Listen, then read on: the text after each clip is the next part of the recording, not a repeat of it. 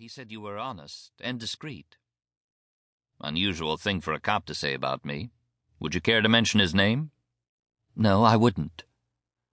The very suggestion seemed to alarm her. Her fingers tightened on the black suede bag. He doesn't know about this. Neither do I. I don't expect I ever will. I let a smile go with it and offered her a cigarette. She puffed on it without relish, but it seemed to relax her a little. Damn it. She coughed once over the smoke. Here I've been up all night trying to make up my mind, and I still haven't made it up. No one knows, you see. It's hard to bring myself to tell anyone else. One acquires the habit of silence after 16 years. 16 years? I thought it happened yesterday. She colored. Oh, it did. I was simply thinking of how long I'd been married. This has a good deal to do with my marriage. So I gather. I'm good at guessing games. I'm sorry. I don't mean to offend you or insult you.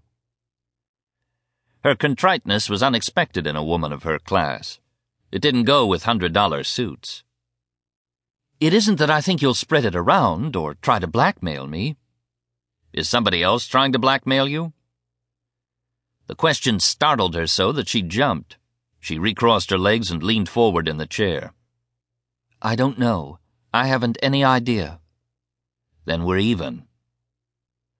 I took an envelope out of the top drawer of my desk, opened it, and began to read the mimeographed enclosure.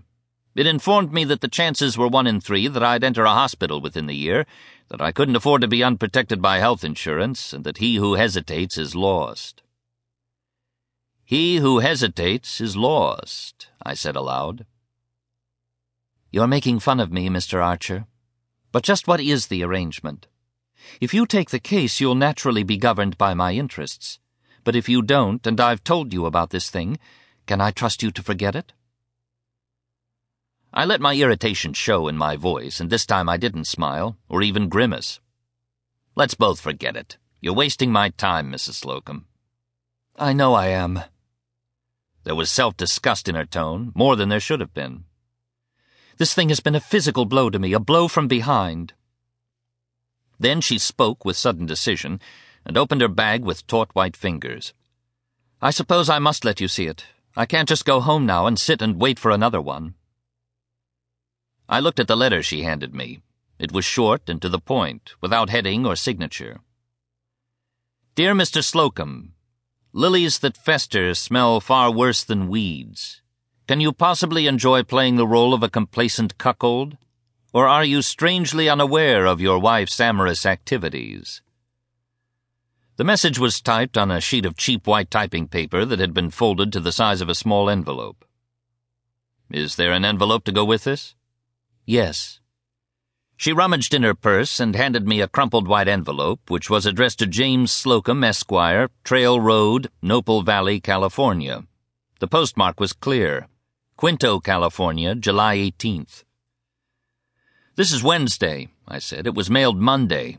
Do you know people in Quinto? Everybody. She managed a strained smile. It's only a few miles from Nopal Valley, where we live. But I haven't the faintest notion who could have sent it. Or why?